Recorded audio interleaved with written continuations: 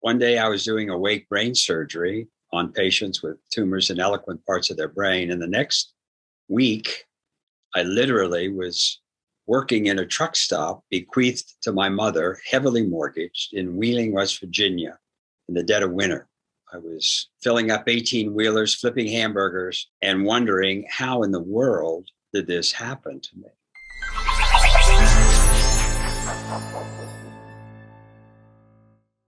Welcome to Doc Working, the Whole Physician Podcast. I'm Dr. Jen Barna, and I'm thrilled to be here today with guest Dr. Joseph Maroun, clinical professor and vice chairman of the Department of Neurosurgery at the University of Pittsburgh, who co-developed the IMPACT neurocognitive test, which is the only FDA-approved test for concussion assessment back in 1990, and who is the team neurosurgeon for the Pittsburgh Steelers and first neurosurgeon directly appointed by the NFL. He has published more than 290 peer-reviewed papers, 56 book chapters, 6 books, and most recently published Square One, A Simple Guide to a Balanced Life. Dr. Joseph Maroun, welcome to Doc Working, the Whole Physician Podcast. I'm excited to talk with you because we share an interest in how to live a balanced life. Thank you so much for joining me. My pleasure, Jen. Looking forward to it. Dr. Maroun, you've had such a significant career and accomplished so much. And I know that took a lot of sacrifice on your part as well as on the part of your family. What happened that you describe in the book leading up to the time when you were around 41 years old, when suddenly things changed for you? Well, Jen, excellent question. And when I came out of my residency 100 years ago, I was very intent on doing well, on being successful. And most of us have heard that the 3 A's for success are availability, affability, and ability. And I was available, I was affable, and I thought I was pretty able, and I still think that, of course. But I also was hell-bent on being the very best that I could at the sacrifice of many other aspects of my life. And within the course of a week after doing very well at the University of Pittsburgh, my father died of a heart attack at age 60 prematurely. And my family broke up because of my pursuit of success, if you would. And I had to quit neurosurgery because I realized I was not able to continue to operate, quite frankly, in a safe way. And I left neurosurgery. And one day I was doing awake brain surgery on patients with tumors in eloquent parts of their brain. And the next week, I literally was working in a truck stop bequeathed to my mother, heavily mortgaged in Wheeling, West Virginia, in the dead of winter. I was filling up 18-wheelers, flipping hamburgers, and wondering how in the world did this happen to me? And clearly, pathologically depressed, unable to think clearly. My salience network, my executive network, my default mode networks were all scrambled, if you would. And I was this way for several months. And one day, the banker who held the mortgage on the truck stop called me and said, "Hey, Joe, you need to go for a run." I said, "Run? I'm 20 pounds overweight. I can't walk up a flight of steps without being dyspneic." And but I found a pair of old scrubs and sneakers and went down to the local high school track, made it around 4 times and said, never again. I was exhausted. I hurt, winded. But that night, something very strange happened. I slept for the first time in about 4 months. So the next day, I went down and did a 1.25 miles, then 1.5 miles, and then 2, and then 3. And as the unintended side effect of running and subsequently learning to swim and bike, my neurotransmitters were getting rebalanced. I was rebooting my brain. My serotonin levels went up without drugs. My acetylcholine increased, so I started to think better. My dopamine and my endocannabinoid system was functioning at a better level without THC. And I learned to swim and bike. I started entering triathlons, and I've completed 8 Ironman distance races and 70 or 80 other Olympic and other kinds of triathlons. And I continue to this day because I discovered the mind-body connection. The mind clearly can make the body very sick. Atherosclerosis, stress, cortisol, cardiac events, irritable bowel. But also what I've discovered is the body can heal the brain. This is something that people simply conceptually don't really grasp, that you can heal your brain through physical activity, which we know now is the best antidepressant.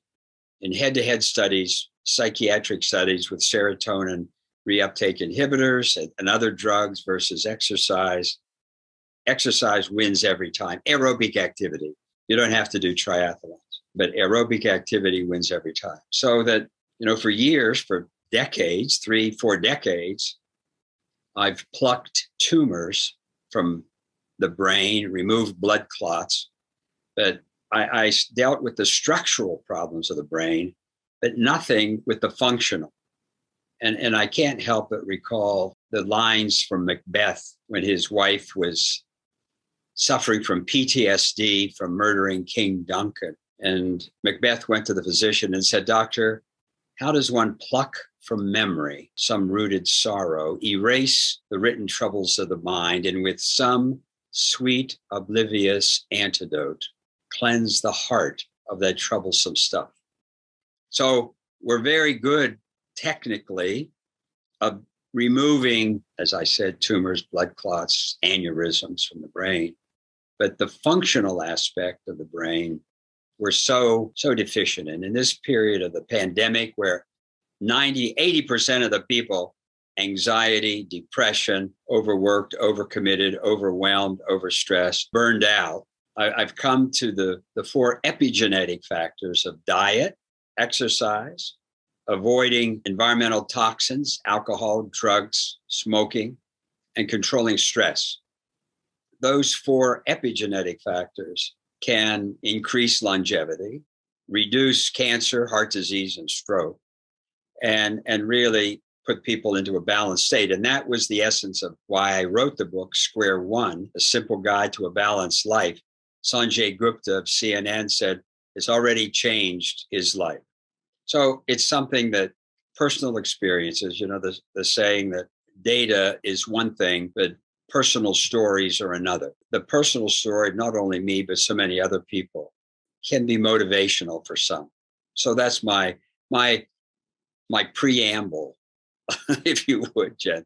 First of all, I really commend you for coming forward and talking about your personal story, because what I've found from talking with physicians all over the country is that it's difficult for us to be vulnerable. We're trained not to be vulnerable. And I think that certainly does contribute to put ourselves on the path to burnout. So I really appreciate the fact that you tell your story and that you're willing to step forward and show an example of hitting the end of the road, but then finding a way to turn that around. And something else that I really enjoy talking about and exploring on the podcast is the concept of hidden stress and what effects that can have to our health. There's some really fascinating turns that have been made, it seems, in the last several years in new ways of thinking about neuroscience. And so as a neurosurgeon, it's fascinating to hear you speak about some of those ideas that are coming to the forefront and that you have personally experienced. Have you also incorporated that into your practice of medicine? Yes, I have. And Jen, you've touched on several points. Number one is neuroplasticity, the ability of the brain to heal itself and to change. Heraclitus, the Greek philosopher 2,400 years ago, said you can never put your foot into the same river twice. Why is that? Because the river is constantly moving. Your brain is actually the same way because of our 5 senses and the constant input of smell, taste, touch, hearing. We're constantly neuromodulating our brain structure and function. on my website, I made a video with the students here in the video science department of the University of Pittsburgh called Calming the Brain. And on my website, josephmaroon.com, it's a 12-minute video on calming the brain that I discuss exactly what you're talking about, neuroplasticity, retraining the brain, and also the significance of new things like transcranial magnetic stimulation, photobiomodulation, psychedelics, and hyperbaric oxygen therapy. All these are techniques for neuromodulating, either upregulating or downregulating the synaptic connections that determine in our limbic system mood, behavior, thinking, etc. It's really worthwhile watching along the areas that you're discussing. And I'd love to hear more about the different neuromodulators that you just mentioned, the newer ways that surgeons are using these new techniques. So can you tell us a little bit? You mentioned, I think, 4 there. Yeah, well, I gave a talk recently to the Society for Brain Mapping and Engineering on the connectome, which is the wiring diagram of the brain, and psychosurgery, from psychosurgery to neuromodulation, psychedelics, and hyperbaric oxygen therapy. So you really a rudimentary understanding of the neuron, the neuronal theory, the synaptic connections, the transmitters, and that the brain is an electrochemical organ, not a computer, which is 0 and 1 that works in series. The brain works in parallel electrochemically.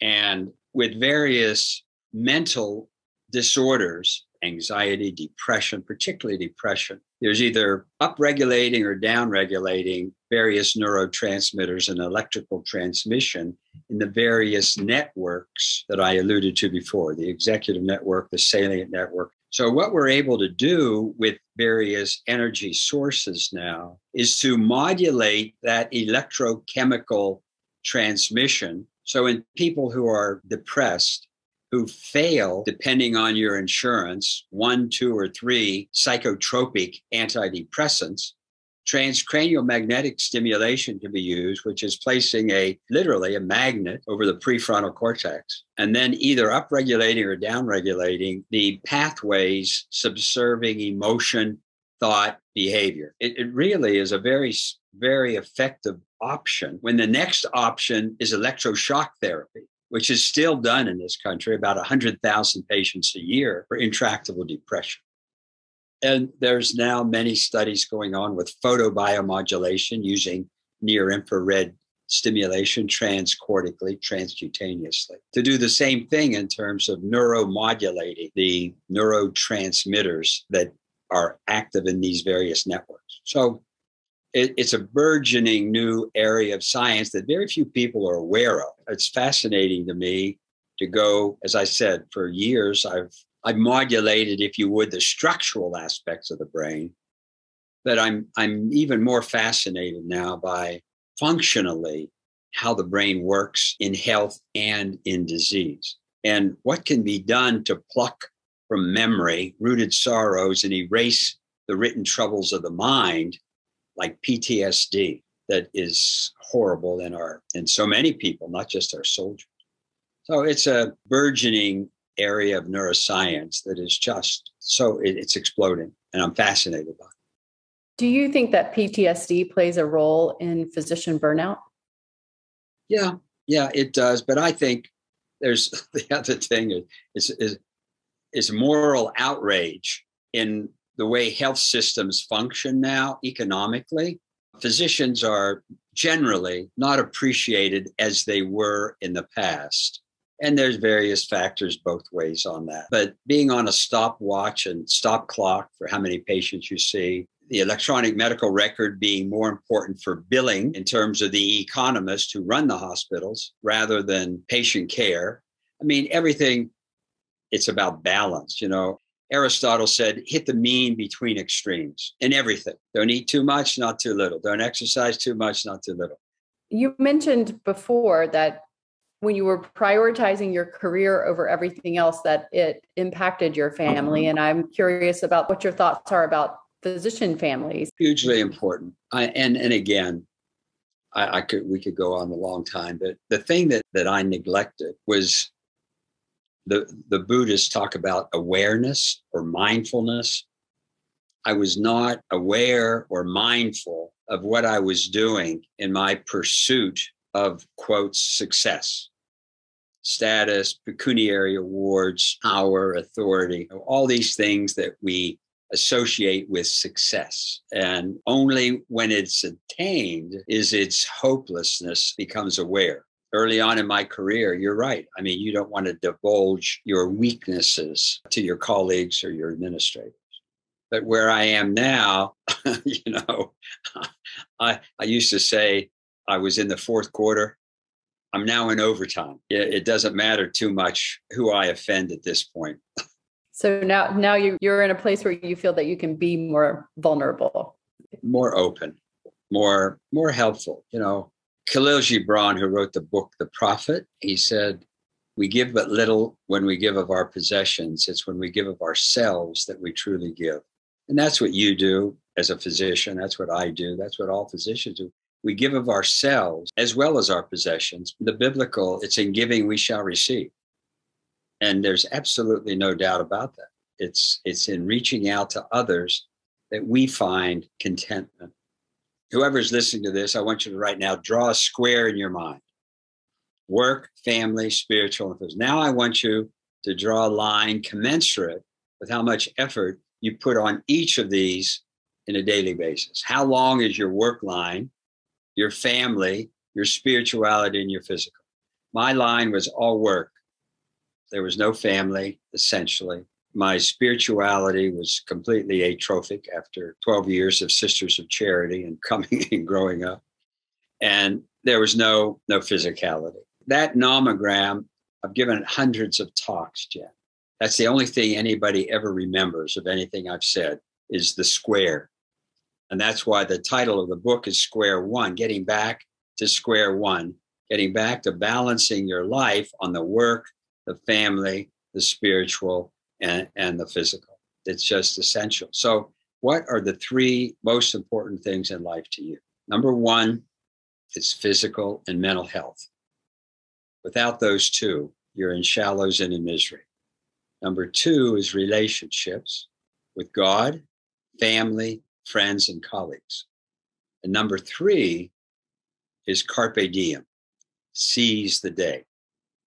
So I appreciate the opportunity to share this time with you and look forward to future talks. Thank you so much. Dr. Joseph Maroon, we really appreciate you coming and sharing your wisdom on Doc Working the Whole Physician podcast. And as you said earlier, if people want to find you and find out more information about you, they can go to josephmaroon.com. We will also post information in the show notes with some links, and we'll post your video as well on our blog. Thank you so much for joining me here today. It's really a meaningful conversation. Thank you so much. I appreciate it.